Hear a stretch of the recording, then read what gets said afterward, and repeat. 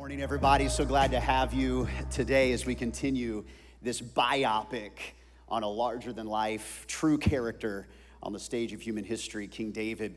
Before we jump in, I want to give a big shout-out to a friend, some friends, and that is our Diboll Correctional Center. They've launched live services again last week, over 100 in attendance. They had 45 first-time guests and 14 decisions for Christ last week. What? What's up, Diboll? So glad to have you back. And listen, Duncan Unit, we're so thrilled to see what God is doing there too through our Dream Teamers. We love you. And listen, Diboll and Duncan, you guys are not a church project. We want you to feel like you're part of our church family.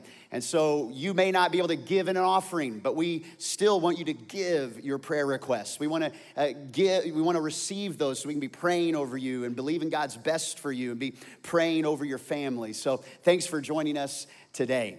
Well, let's jump in today. And I want to mention this before we get started, that the Bible is full of incredible information.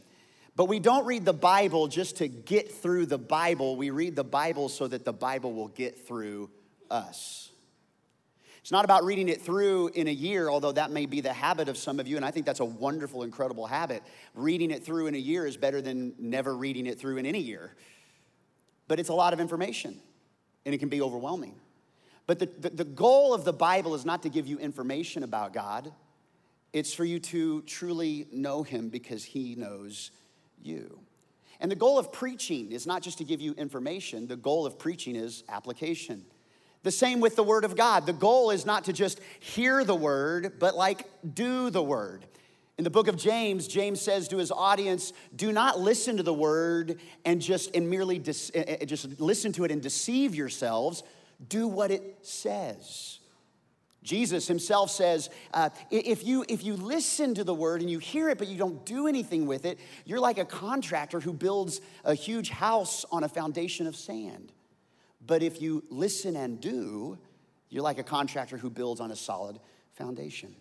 Unfortunately, in the church, we have a whole lot of people that are overeducated beyond their obedience. They know the word, but they don't do the word. Jesus gives us this warning. He says there's a lot of people that will say, Lord, Lord, but they never make it into the kingdom of heaven because they didn't truly do what the Lord invited them to do. And that's how we try to communicate on Sunday mornings and in our studies and in our teaching. I'm not here just to give you information about the Bible. You can know how big the ark is and why the cherubim are on it, and you can know all the gopher wood versus cypress wood on the ark, and you know when Noah was building it, and we can do all that, but that's information. The goal of the preaching at Timber Creek is to give you application, that you would be able to go beyond being inspired on a Sunday and apply what you're hearing today on a Thursday. That it's just as important that in your prayer time you apply these words that you do in the break room or in the board meeting or in your parental responsibilities or in your marriage. The word of God is powerful when you apply it.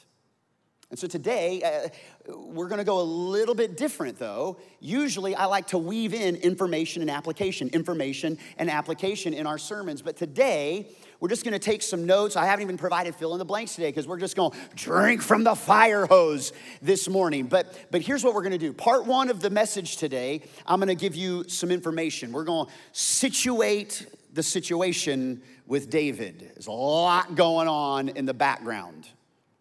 But then part two, we're going to apply some things as we see David getting into his kingdom.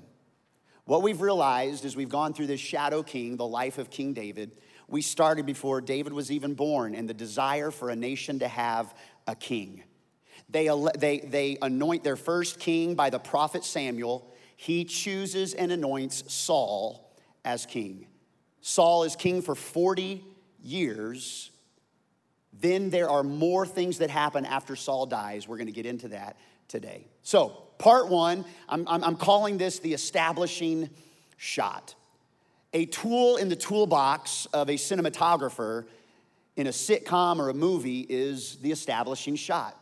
Many times you will see as the credits open, there's the camera flying across the water over Miami. You already know, oh, it's gonna be some kind of show in Miami. Or the show opens and it's the rom-com that's gonna happen in the middle of not just any park, but in the big city of New York, right there in Central Park. And the people are gonna fall in love as they run into each other, and it's all this crazy stuff. Or maybe it's a family feud, and the establishing shot is family and land and cattle and controversy and casinos. Or maybe it's HGTV and your mother-in-law is trying to sell her Airbnb. Whoever it is, this is the establishing shot. What I'm gonna do is I'm gonna situate kind of two territories today. And if you wanna take notes and try and put them together, go for it. If not, just soak it in today. So on one side of our story today, we have the leader, King Saul. King Saul is the leader for over 40 years of the nation of Israel. And he has a capital city, much like Texas has Austin and Kansas has Topeka and Oklahoma, who cares? But the capital city of the Israelis, where King Saul has his main throne, is in the capital of Gibeah. Now, Gibeah is one of the cities in Israel, and it's a Benjamite city. So I want you to see this, that the people of Israel that the leader is leading, that the capital city is Gibeah, are the 12 tribes of Israel. And they are these 12 names. And you can see that from Asher to Reuben to Judah to Benjamin, King Saul was a Benjamite. And he grew up in the city of Gibeah. So when he became king, he just automatically said, well, hey, the place I grew up was king. That's gonna be the capital. And what it caused was a little bit of jealousy with the other Israelites. Because what makes your tribe so much better than everybody else's that you would have? That's why Washington, D.C. is carved out of a few different states and was a neutral place to become the District of Columbia and the actual capital, so that not one particular state could say, we have the capital like it should have been in Austin, but we just put it up there, okay? So now here's that one area. Now let's talk about the other territory. And this territory, the leader is David. He is not a king. He's more of a gunslinger for hire. He's more of a mercenary guerrilla warrior. He's more of just some kind of tribal chieftain. And his capital is not really the capital of a state. It's a home base where he is living in, where his team gathers and is their home. And it's the capital, it's the home base called Ziklag. I love that, Ziklag. Does everybody say Ziklag? Good job. Oh, you're so smart. Now, Ziklag is not an Israeli city. It's actually a Philistine city. It was a gift of the king of the Philistines. And their favorite warrior, by the way, their favorite Philistine warrior was a guy who was really tall and really strong, really bad mamma jamma named Goliath that David killed. Okay, the favorite son of Gath was Goliath. And the king of Gath actually gifted the city of Ziklag to David. Now, why would he gift something to the guy who assassinated their number one guy?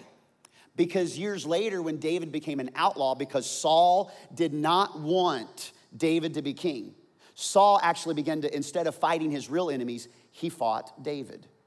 Well, David became a gun for hire, and he started working for the Philistines, and he would go out and raid other villages. They weren't Israeli villages. They were Edomite villages and Ammonite villages and termite villages. No, that's a different thing. And Amalekite villages. And they would take the loot and they would bring it back, and the king would get rich of the Philistines, and he'd give David a portion, and his people would live off of that portion they would get from raiding these other places. And his people, they were not a tribe. They were a group. Think of Bad News Bears meets the Dirty Dozen meets Desperate Housewives of Atlanta. I don't know. But like, these people are, they're also guns for hire, outlaws, mercenary guerrilla warriors. So if you're a mercenary guerrilla warrior, you're gonna attract mercenary guerrilla warriors. If you eat the lamb chop and you got gravy in your beard and saliva on your chin, you're gonna attract gravy and beards, saliva on chin. I mean, these guys were late on their child support. They weren't paying alimony. They were wanted in 4 tribes. And these are David's mighty men. They were not loyal to a god. They were not loyal to a tribe. They were not loyal to one another. They were loyal to David. And they became what was called the Gibborim, David's mighty men. And so now we have situated these 2 major forces in the Middle East. And they're also surrounded by all these other cultures. Now, last week we left the story. It's been 40 years since Saul was anointed as king. And he's up to the point of his death. And we read in 1 Samuel chapter 31, they're fighting the Philistines, and the fighting grew fierce around Saul, and when the archers overtook him, they wounded him critically. So Saul took his own sword, and he fell on it. He took his life on the battlefield. Now, the reason for this was not because he was suicidal. The reason for this was it was either take his own life because his armor bearer wouldn't, or he was going to be massacred and desecrated, dragged behind a chariot for who knows how long once the Philistines would find him. So to save himself from that torture, he falls on his own sword. And the next day, when the Philistines came to strip the dead, they found Saul and his 3 sons fallen on Mount Gilboa. They cut off his head, and they stripped off his armor, and they sent messengers throughout the land of the Philistines with trumpets and the good news. They set it in the temples of their idols and among their people. Saul is dead, his children are dead. Long live the Philistines. It's a terrible moment. Israel doesn't know what to do. They shudder under the news that their king is dead. Their king is dead. What will they do next? They've never had to replace a king. They've never had an assassination of a king. They've never lost this bat. And they begin to crumble under the opposition of the Philistines and other enemies. Now, it doesn't take long for someone to travel all the way across lots of territory, deep into the camp of David there in Ziklag, and find an audience with David there at some tavern somewhere. And this is where we pick up the rest of the story. On the 3rd day, a man arrived from Saul's camp with his clothes torn and dust on his head. And when he came to David, he fell to the ground to pay him honor. Now, why does it say his clothes are torn and he's got dust on his head? That isn't because he went through a landmine. It's not because he went through a sandstorm. It's not because he got beat up on the way and he's got tattered clothes. It's because he is showing signs that when someone would grieve, someone would mourn, they would rip their clothes, they would pour ashes on their head, and they would grieve someone's death. So he's positioned himself to show himself to David and his mighty men. I'm in mourning, I'm grieving, I've got terrible news. And he gets in front of David, and here's what David says: "Where have you come from?" And the man who's in the torn clothes and ashes, he says, "Look, I've escaped from the Israelite camp, and many of them fell and they died." And then he says, "And Saul and his son Jonathan are dead." Now, this isn't just news. This isn't just the coffee's cold. This is Jonathan, David's best friend growing up. This is Saul, the king, who David was loyal to, even as Saul was chasing him and trying to kill him. This is Saul and Jonathan, who David protected and loved. This is his father-in-law, who gave him the gift of one of his daughters, Michal, in marriage because he slayed the giant Goliath. This is a lot for David to take in this moment. So David said to the young man, because he doesn't know if he can even believe it, he said to the young man who brought him the report, "How do you know? How do you know that Saul and his son Jonathan are dead? How do you know this? Who told you this? Now, if for some reason you've been envisioning this sackcloth and ashes, torn clothes, warrior escaping the battlefield, if you've been imagining him like this, I want you to shift your paradigm, and I don't want you to think so much a brave heart as much as I want you to think of this guy that thinks he's gonna live with no regrets, but he's definitely earmarked his existence with one. Because here's how the rest of the story goes. He stands up and he starts telling the story. Well, I happened to be on Mount Gilboa, and there was Saul, and he was leaning on his spear with the chariots and their drivers in hot pursuit. And when Saul turned around and saw me, he called out to me, hey you, stand here by me and kill me. I'm in the throes of death, but I'm still alive. Now, did this really happen? No, because we've already read how Saul died. Saul killed himself. So I stood beside him and killed him, and I took the crown, and he pulls out of his gunny sack the crown, and David recognizes it immediately. It was on his head, and the band. And David remembers that band. He remembers it gleaming in the candlelight as Saul rose a javelin to try and pin him to the wall. He remembers riding next to him on different renegade trips where they would go and they would rout the enemy. And David looked up to Saul and he sees the crown and he sees the band, and he remembers back when he was a wee child standing in front of the king who took his armor and began to put it on David and said, if you're gonna go fight Goliath, wear my armor. And David is taking all this in, and little does this gentleman know he's made a grave error. And as this man says, I brought him the crown, and I brought you the band, brought them here, my Lord. And he gets down on a knee and he lowers his head. I wonder if this guy is thinking, I'm gonna be rich. I wonder if he's thinking, I'm gonna get all the girls. I wonder if he's thinking, that chariot Porsche 911 is coming my way. And David said, let me get this right. You're saying you killed him. He says, I don't want to brag. You're saying with your own hand, you struck down Saul. He's like, I got you, boo. I got you. And then the regrets begin. Because David said, who do you think you are? For years, the king chased after me, and I had plenty of times to strike him down. You think if I wanted him dead, I could have done it myself. I'm a pretty good shot with a sling.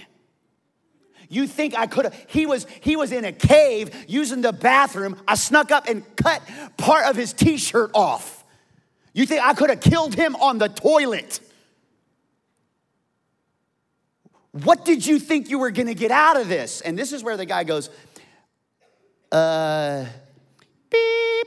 beep, beep. And before he can even give an excuse, David snaps his finger, and his right-hand man, Joab, right through the space between the no and the regrets, hurls a javelin through his throat, and the man dies right there. Didn't see that coming. For as much as he loved God, he was merciless with certain things. So here we are. This man tried to tell David some news that thought he would get him into position. Can I just give you a real quick application? I said this was just information, but you can't curry favor with people of integrity by living a life without integrity. You can't cheat on something and keep favor with someone who lives in integrity. that might get you a head first, but you'll lose your head eventually. You gotta be full of integrity, everybody. You gotta live right. God will reward living right. You don't have to fake a grieve. You don't have to fake being a military genius or a ruthless warrior. You be you. God will protect you. God will give you what you need.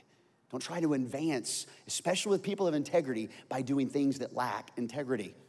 So what are they gonna do? This is the first time they've been without a king. The last king was anointed by the prophet Samuel with oil, and Saul becomes king. Now what are they gonna do? Because Samuel's not even on the scene anymore.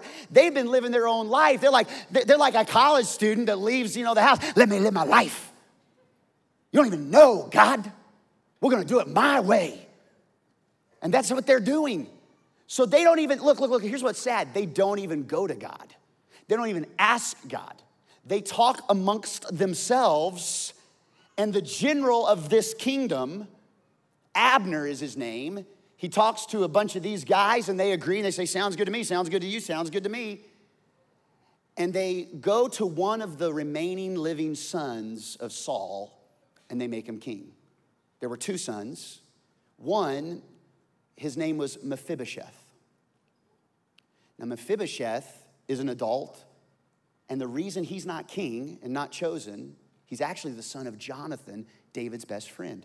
And probably because Jonathan was the oldest and would have been heir to the throne, now Mephibosheth would be the next. But Mephibosheth, when he was a child, his nanny was holding him, and there was a raid of where they were living by an enemy. And the nanny began to run. You can read this in the Bible. The nanny began to run with Mephibosheth and fell and landed on Mephibosheth and crushed his legs, and it disabled Mephibosheth ever since he was a child. So because he's disabled, he's disqualified to be the king in this culture.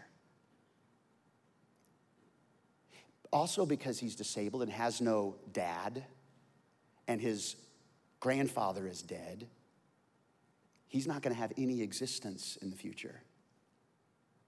Later on, we'll talk about Mephibosheth and how all of us,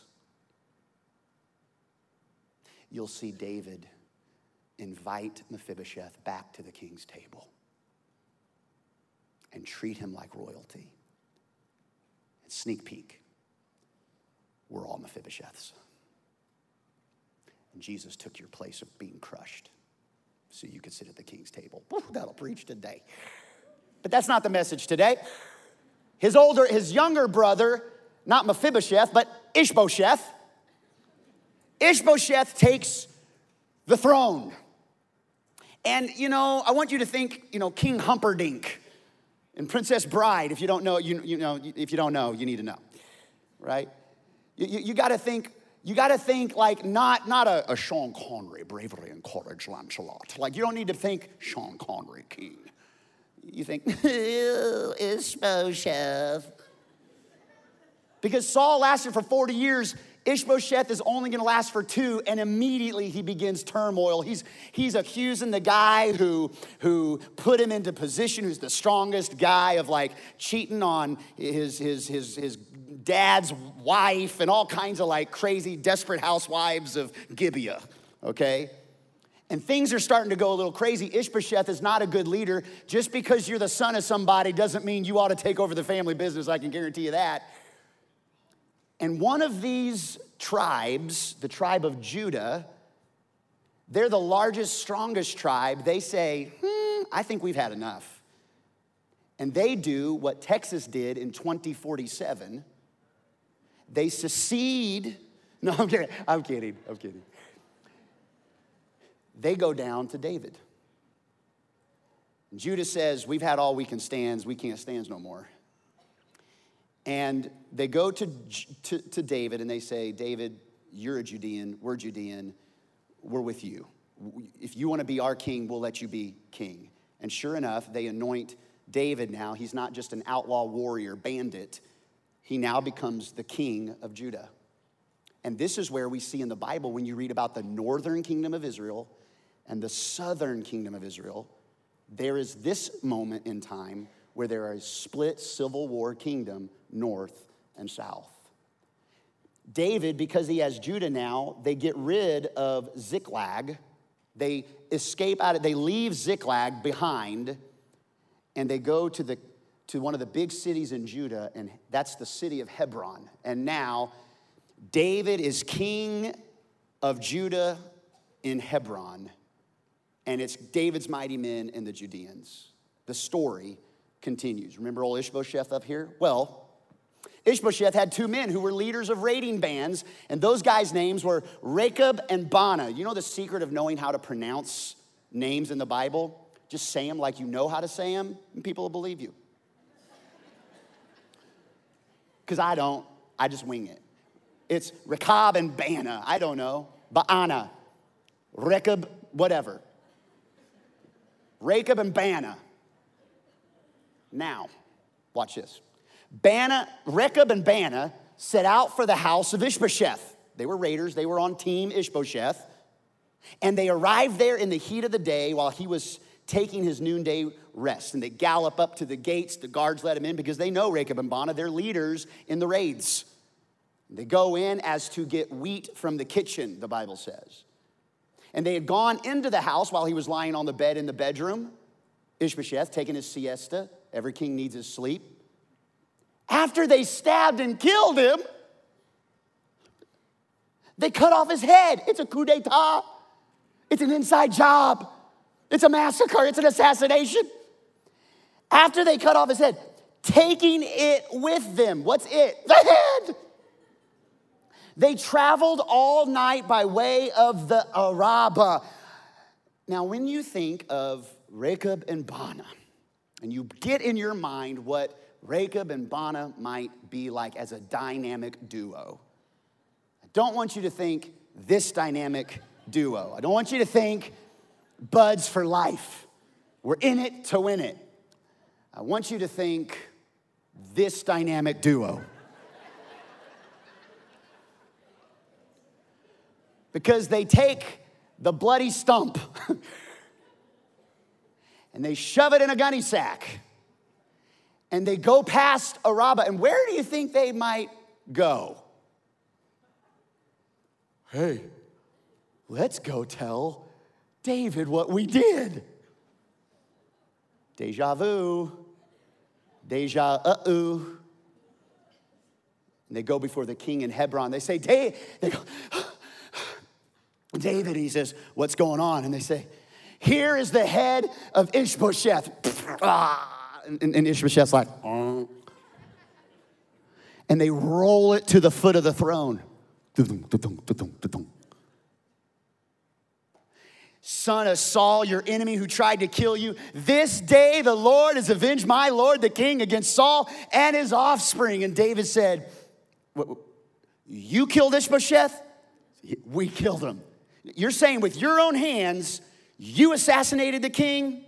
We got you, boo. And as they lean in and bow, they're thinking to themselves, I'm gonna be rich. I'm gonna get married. And I'm kill him. And they were like, what? And there they are, beheaded right there in the palace. Be careful what you brag about, everybody. So, Ishbosheth is dead. David is king of Judah in Hebron. And the rest of these 11 tribes are starting to look around and say, are you thinking what I'm thinking? I don't know. I don't necessarily want to say it out loud because if we say it out loud, I don't know what's going to happen, but are you thinking what I'm thinking? I'm thinking what you're thinking. And they say, David's been the guy. David's been the guy. I was there at Goliath. I was there when he routed the Philistines. Do you know what he did to 200 Philistines just to get the hand of Michal in marriage?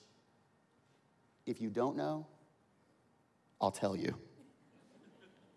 He circumcised 200 Philistines and brought back the SpaghettiOs.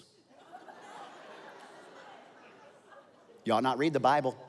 It's graphic. That's not application, that's information, by the way. That's Starting Point chapter 5 for those of you going through. Sorry. they say David's been the king. We just haven't acknowledged him. So all of these 11 tribes, they gather together and they head south. And they meet up with David in the city of Hebron. And the Bible says when all the elders of Israel had come to King David at Hebron, the king made a covenant with them at Hebron before the Lord. And they anointed David. He was already anointed. But they just had to be a part of it now. They just said, okay, you were. But we want to reemphasize, you're king. Help us get out of this. And here they're all together, all becoming one again. But now David has to make some important decisions as now the king, the next monarch of a unified nation. And he has to go back to Hebron and realize that that's a Judean city. And just like Saul had Gibeah, which was a Benjamite city, David had Hebron, which was a Judean city, and the rest of everybody else is saying, what, is Judah better than all of us? So David does some unbelievable, incredible strategic leadership. And he grew up in the little town of Bethlehem, this king did, shepherd. And there in the distance of Bethlehem, about 8 to 10 miles away, was a city named Jebus. And Jebus was a massive fortified, the walls were incredible. The way it was stationed and situated, it was like a city on a hill. At nighttime, you could see the glow of the lanterns from Jebus. But it was a pagan city, it was an enemy city. And so David gets his group together and says, hey, if we're gonna have a capital, it can't be a Dan capital or an Asher capital or a Naphtali capital. It's gotta be a new place, and we need a fortified city because we've got a lot of enemies. And already the Jebusites were enemies of Israel. And so David's first act is he gathers his group, he gathers the military, and he conquers Jebus. And they rename Jebus a different name. And today, that city still exists.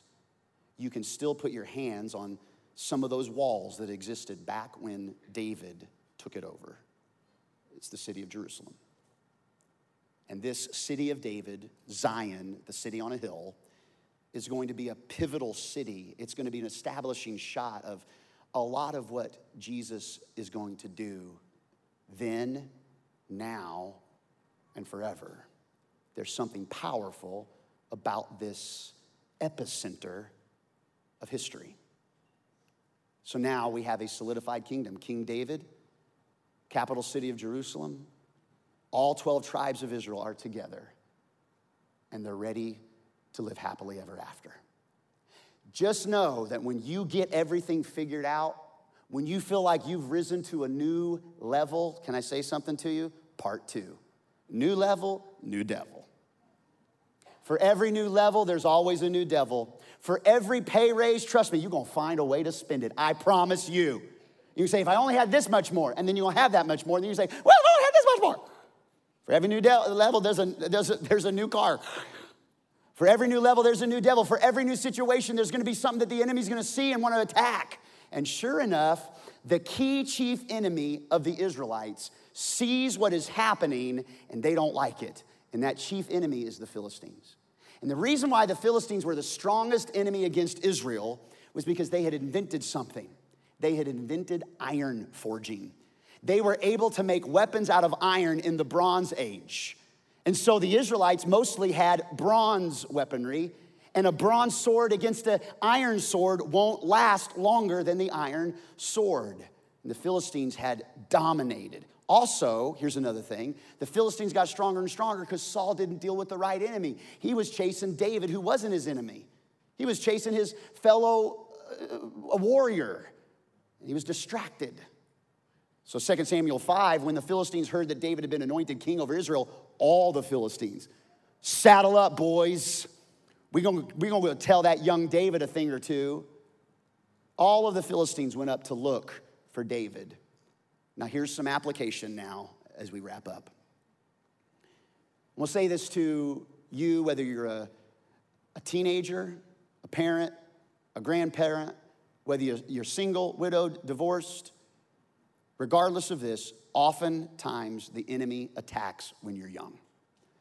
I don't mean when you're young just in age. I mean young in experience, young in a new thing, young in a victory. It is not when Jesus is sweeping up sawdust in his daddy's cabinet shop that the enemy comes in like a flood. But it is after he is baptized by John in the Jordan River, stands up, the sky splits open, the voice of God the Father says, "This is my boy, I love him, I am pleased with him." And Jesus walks into the wilderness that the enemy attacks hard. It can be right after God speaks to you, the enemy's gonna attack. It can be after a great victory, the enemy is poised to get you because you can let your defenses down. Just as you're raising your arms in victory and crossing the finish line ribbon and you miscalculate and the enemy is there. Oftentimes the enemy attacks when you're young. And so David is young in his kingdom and the Philistines like, we got to hit him hard before he gets things organized, before he buys that new catapult, before he gets them all trained up in the slingshot and whatnot. We got to get him. Do you know the enemy is after your kids, everybody. This isn't a fairy tale. This isn't a fairy tale enemy like some kind of cartoon-looking French guy with some thin, mustache, thin handlebar mustache with a red spandex wrestling singlet, walking around with a pitchfork that poof, shows up on a shoulder. He is like a roaring lion. And he don't care whether you're 42 or 12. He's after you to steal, kill, and destroy you while you're young. This is why it's so important that while our kids are young, we develop the Christ-like character and convictions and conduct. I'm not asking you to bring your kids to church just so we can have more kids in the kids centers in Nacogdoches and Lufkin. I'm inviting you to let us be a partner because your kids need a strong foundation in a culture that's gone upside down with sin. A culture that doesn't understand logic and reason has been thrown out for whatever makes us feel a certain way. And feelings trump logic, trump consequences. And the way we just think about things and the way we just assume things have become stronger than any kind of real moral compass. And you may think it's a kind of a fuddy-duddy, traditional kind of old style to believe that the Word of God is the foundation for life. But I want you to know that that's what we believe here. And you're welcome to come and kick the tires on Christianity and investigate the claims of Christ. Many times we've had those of Jewish background and those of Muslim background join us, not only live in our broadcast location in Nacogdoches, but there in Diboll and Duncan. And maybe that's you, and you're just there just because, hey, this is something that's out of the ordinary. I want you to know that we believe in the power of the Word of God being the moral compass for every decision that we make. And I want that for my kids, and I want it for my kids' future spouses if they get married. I mean, do I want them not to be a bum? Well, sure. But more importantly than what their job is, more importantly than what their degree is, and we spend $1 bajillion as a society as our kids turn 18 because we want them to get that degree because it's so important, and yet we fail to invest not money but the time in their convictions and character and conduct that's actually gonna be what makes them sustain the degree and leadership and grow. Because a degree, how many know? You don't get fired fast whether you got a degree or not. If you don't have the right convictions and the right character and the right conduct, great, you're a doctor. You won't show up on time. Like, great, you're a physicist, but you're like cheating all the time. Like, we need to invest into those things. And so I invite you, make church on Sundays, on the weekends, midweek where there's opportunity. Make it a priority in your kids' lives. Because everywhere they turn, someone is begging to be their God. Culture is begging to be their God.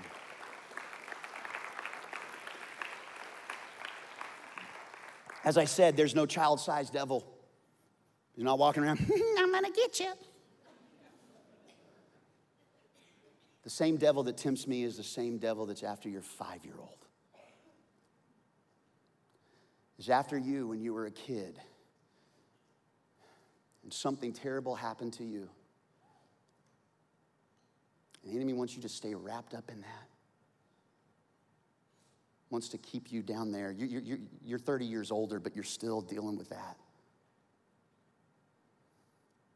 The good news is there's no child-sized Holy Spirit either. And the same Jesus that raised from the dead and whose spirit lives in you can live in the life of your 7-year-old. Can encourage and empower and give guidance and wisdom to them too. God is real, and so is the enemy. And he wants to attack you. He's after you. He holds a grudge. Now, the Philistines had come and spread out in the valley of Rephaim, and the entire grass is covered by tents. All the tents in the entire valley as far as the eye can see. And David is a warrior, so what's he gonna do? Is he gonna walk down with a slingshot and say, bring out your best guy? That's familiar. What's David's first step? Because many times, a leader's first decisions are some of the most important decisions they'll ever make because it sets the tone of where their presidency, where their leadership, where their management is gonna go. Those early moments on, people are watching a lot more closely than they're gonna watch 3 years later, and the way you set the tone. So this is David's first battle with all of the tribes behind him as the king of Israel. What's the first thing he does?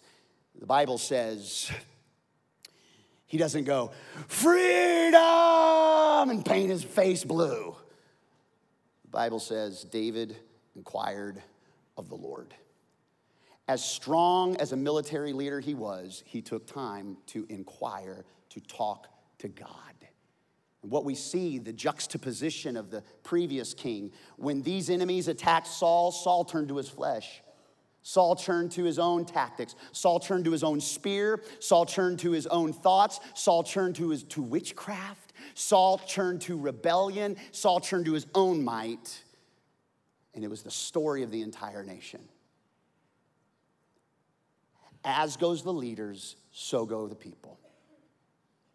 When the enemy attacks David, though, David turns to God first. Here's the question of application. Where do I turn? When the heat is on, when things are tight, when a situation turns south, where do I turn? That's a good question, but it's not the best question. Here's the more important question. Where do I turn first? Because I know that many of you do turn to God, but it's not first. He's in the arsenal, he's in the toolbox. And many times we turn to what makes us comfortable first, what we think first, what's gonna get us ahead first, what we just assume first, what we think we know, somebody's advice on Facebook, because that's reliable, because they're after your best interest. David turns to prayer, he turns to God first. Write it down. Prayer is our first response, not our last resort. It's not a God, I've done everything now. I'm just asking you, please don't let me get caught. Or God, please help me pass this. Or God, please show up because I've done everything else. God's your first response, not your last resort. Prayer is the key to everything we should do and be. It's the key to everything in your life. I'm telling you. What? And the reason why some of us struggle with that, prayer is the key, is because you don't understand prayer. When I say prayer, you're thinking, now I lay me down, I sleep, I fly my soul to sleep, and if I die before I wake. What a wonderful prayer to pray to your kids. If I die before I wake, I pray the Lord my soul to take. Good night. Trauma. You don't understand the necessity. Let me put it in terms maybe you can understand better. Let's say you were diagnosed with such a lethal condition that you would die tonight.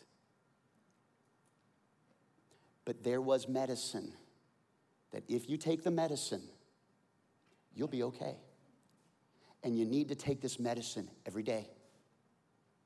If you don't take it, you die.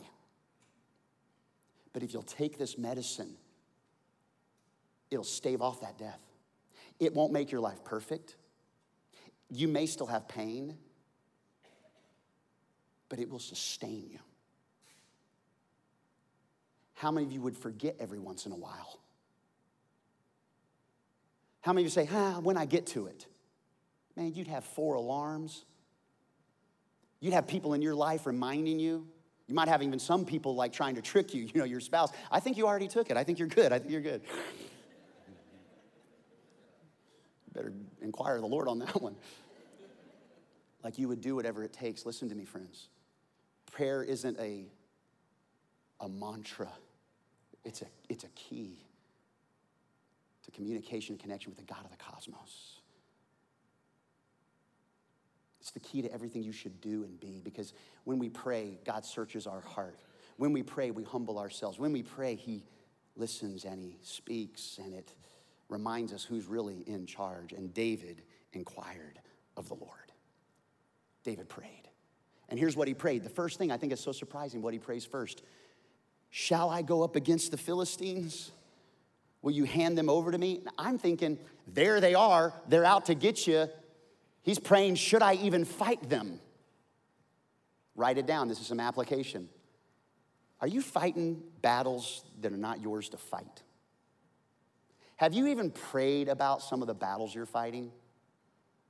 You got this conflict with a friend, a conflict with an employer or employee. You got an issue with your parent. You got an issue with a coworker. You got an issue with your spouse. And you fight, but you've never even inquired of the Lord, should we even be fighting on this? He inquired of the Lord, even if he should fight. That's how committed David was to the voice of God in his life.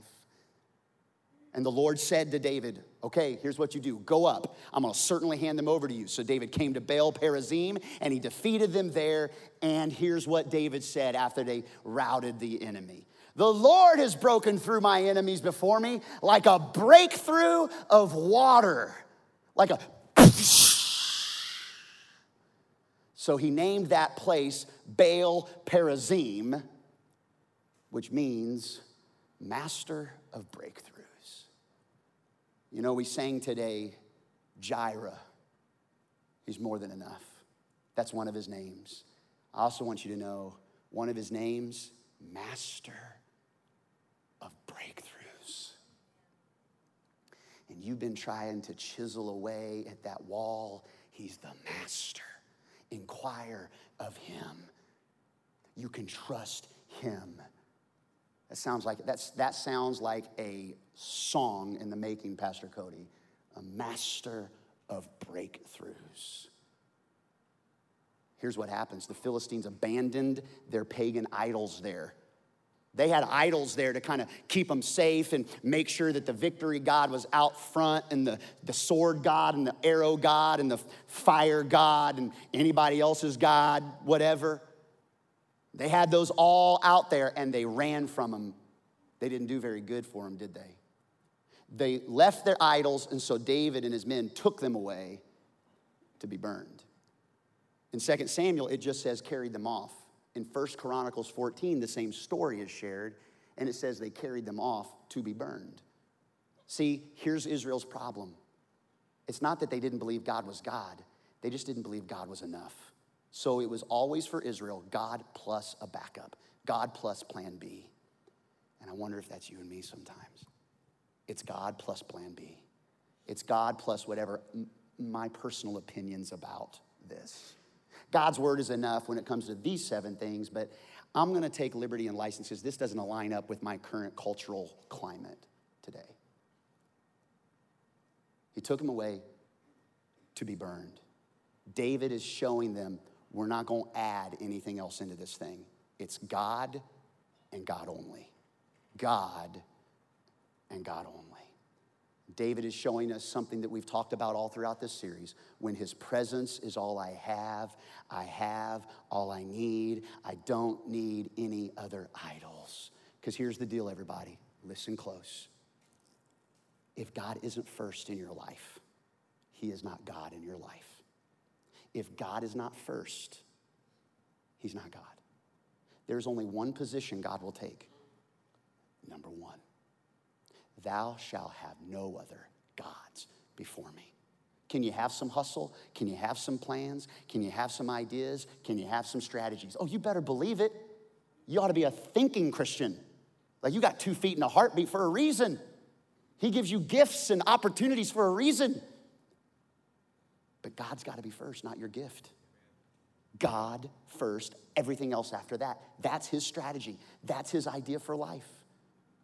Well, the Philistines, sure enough, they were upset.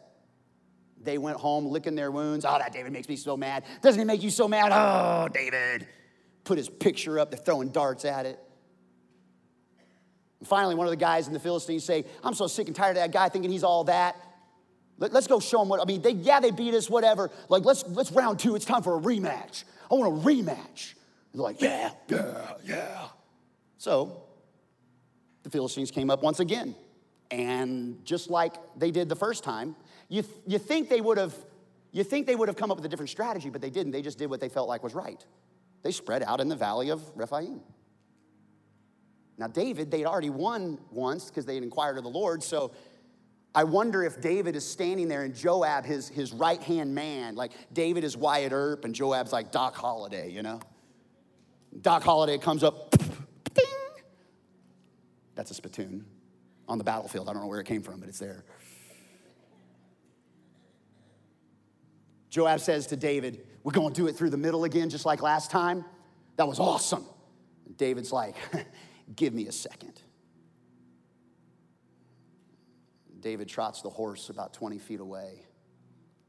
The first time he was away and he was listening to God, and he came back and says, boys, we're going straight down their throat. And those Israelites said, let's go. David inquires of the Lord again. And he trots away and he asks God, what do I do? Write it down. Every time the enemy attacks, you got to go back to God. Just because he gave you a plan for last time doesn't mean it's going to be the same plan for next time. Just because your parents raised you a certain way and disciplined you a certain way, your kids need discipline, but it doesn't need to necessarily always look like the same discipline your parents gave you. My kids, both in the same house, they're going to follow the same rules. Discipline looks a little different because they respond to discipline a little differently. God's gonna give me a strategy for how I raised my 13-year-old son versus how I raised my 18-year-old daughter. It's gonna be the same character, convictions, and conduct, but the strategy might look a little different. Every kid you have, you go back to God. I mean, hello, amen. You go back to God. Enemy attacks, you don't just assume that the strategy God gave you for that situation yesterday, that he's gonna give you the same strategy for the same situation tomorrow, because he's not a God of status quo. Prayer is the rebellion against status quo. Prayer is saying, God, I think I know what to do, but that's status quo. What do you want to say? Because what you say goes. God, what do you want to do? Because what you say goes. When David inquired of the Lord, here's what God said. You shall not go straight up. Thank goodness he talked to him. Don't go straight up down the middle this time. Here's what you're going to do. You're going to circle around behind them, and you're going to come at them in the front of the balsam trees. This is like detailed. And when you hear the sound of marching in the tops of the balsam trees, there's something geographical going on. There's some kind of echo thing. There's some kind of the hiding of the military, walking in the balsam trees, the leaves on the ground, the rustling, the wind blowing through the trees. There's something that is going to hide them, put them incognito to get around the edge of the Philistines in the valley. And pay attention and act promptly, for at that time the Lord will have gone out before you to strike the army of the Philistines. Now this is kind of crazy. This doesn't sound like a military plan. This sounds like the Sound of Music, Julie Andrews. But I want you to know something. Our God is a God of creative variations. Look at me, everybody. Listen to me, Diebold Duncan. Listen to me, Knack. In the Garden of Eden, God reveals himself as the divine greenskeeper, walking in the cool of the afternoon. In the book of Exodus, God reveals himself not as a greenskeeper, but in the form of a burning bush that speaks. And he doesn't just say, I am this person or I am that person, but Moses says, who are you? And he says, I am. I am.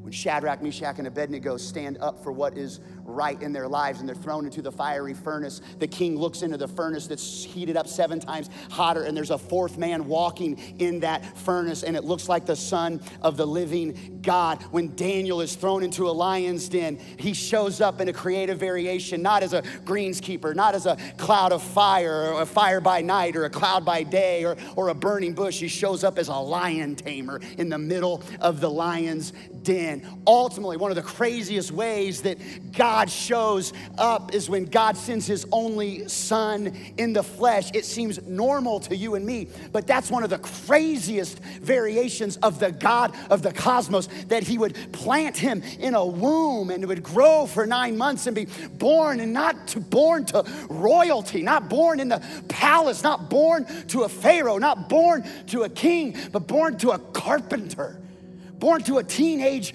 girl, so that he could creatively show us that he's willing to get to our level. Just when you think you got God, X plus Y equals God, you don't know God. You can't formula God, everybody. He will not be formulated. He's God.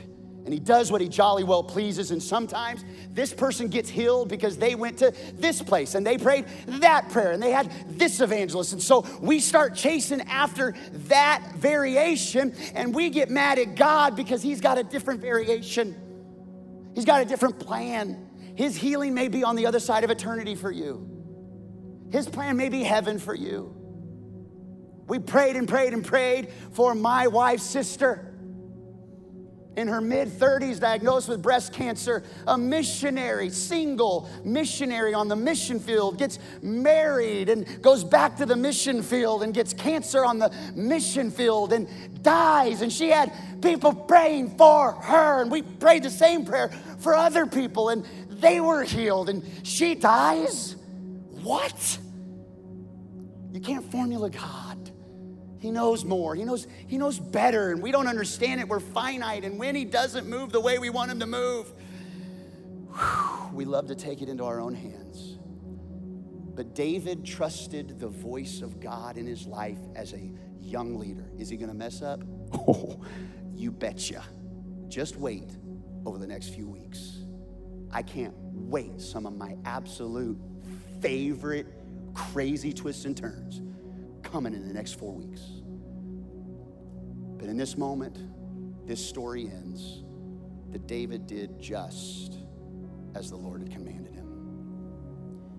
God's not looking for partial obedience. He's looking for you to just trust him, to just do what he's told you to do. Trust him, love him with all your heart, love people. He'll figure it out from there. You lean not on your own understanding. So the information and application today, maybe there's an enemy you're facing, and maybe there's an idol that you need to burn. What do? You do what David did. Inquire of the Lord. In other words, go to Jesus. Listen to him, because he'll talk. It may not be a spoken voice, but he'll prompt you. I know that. I believe that. I believe it. Parents, we're learning a new day with our 18-year-old. We've been there to answer a whole lot of questions. We've been there to help. We're not there right now. We're a FaceTime away, but our prayer has been changing. God, help her to depend on us less and depend on you more. And that's a hard prayer to pray, because we want to fix it. We want to be. Sometimes we want to feel like we're God in her life. But we're a terrible substitute for God in her life.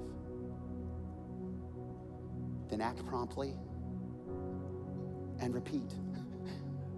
Inquire and listen, act promptly and repeat. And I promise you, the same God that met David will meet you right where you are. But you don't have to face the enemy. Jesus says, step aside. I will face the enemy once and for all. I will sacrifice my own life so that the way you fight your battles is you go to me, because I'm the David. I'm the hero. I'm the warrior. It's not about you. It's about Jesus. Would you close your eyes with me and bow your heads? We'll do 2 moments of prayer here. The first is those of you that maybe there's an enemy you're facing or an idol to burn. If that's you and you do a little soul searching here, you inquire of the Lord. If that's you, maybe you just raise a hand. You say, yeah, I got an enemy, or yeah, I got an idol. I got an issue. I just want to pray over you here. Our campus pastor wants to pray with you there in the prisons or at Nacogdoches. Jesus, thank you for the hands lifted. I don't have an answer for them, but you do. You have direction for them, and it may come real clear, or they may need to wait for the wind in the trees. But I pray that they would wait on you. They that wait on you, their strength will be renewed, and you will lift them up. Bless them in Jesus' name. Eyes closed, heads bowed still. You're here. The truth is, you're inquiring of the Lord. This may be the first time or the first time in a real long time, and you've not invited him to be the Lord of your life, to be your king. The same way that those tribal elders went down to David and said, you're the king. You would take your place of position and you would humble yourself today, and you would go to Jesus and you would say, be my king. In your own words, you would simply say, Jesus, I choose not to be my final authority. I don't want to be separated from you. I believe you are who you say you are, and because of what you did on the cross, you paid for my sin that separates me from you, and I need a good king. I need a final authority, and I want you to be that. And I don't even know where to go next, but that's where I want to start today, or restart today. And now you would say, thank you, Jesus, because you hear me when I pray. I've inquired of you, and you have washed my sins away. Thank you, Jesus. I'm a new person. You're not mad at me, but you are mad about me, and you are giving me this moment to make things right with you, and you call me a son or daughter of the King, and I don't have to be afraid, and I don't have to face my battles alone because you will on my behalf. And I ask all these things in the name of Jesus, the King and the strong Son of God. And everybody said amen.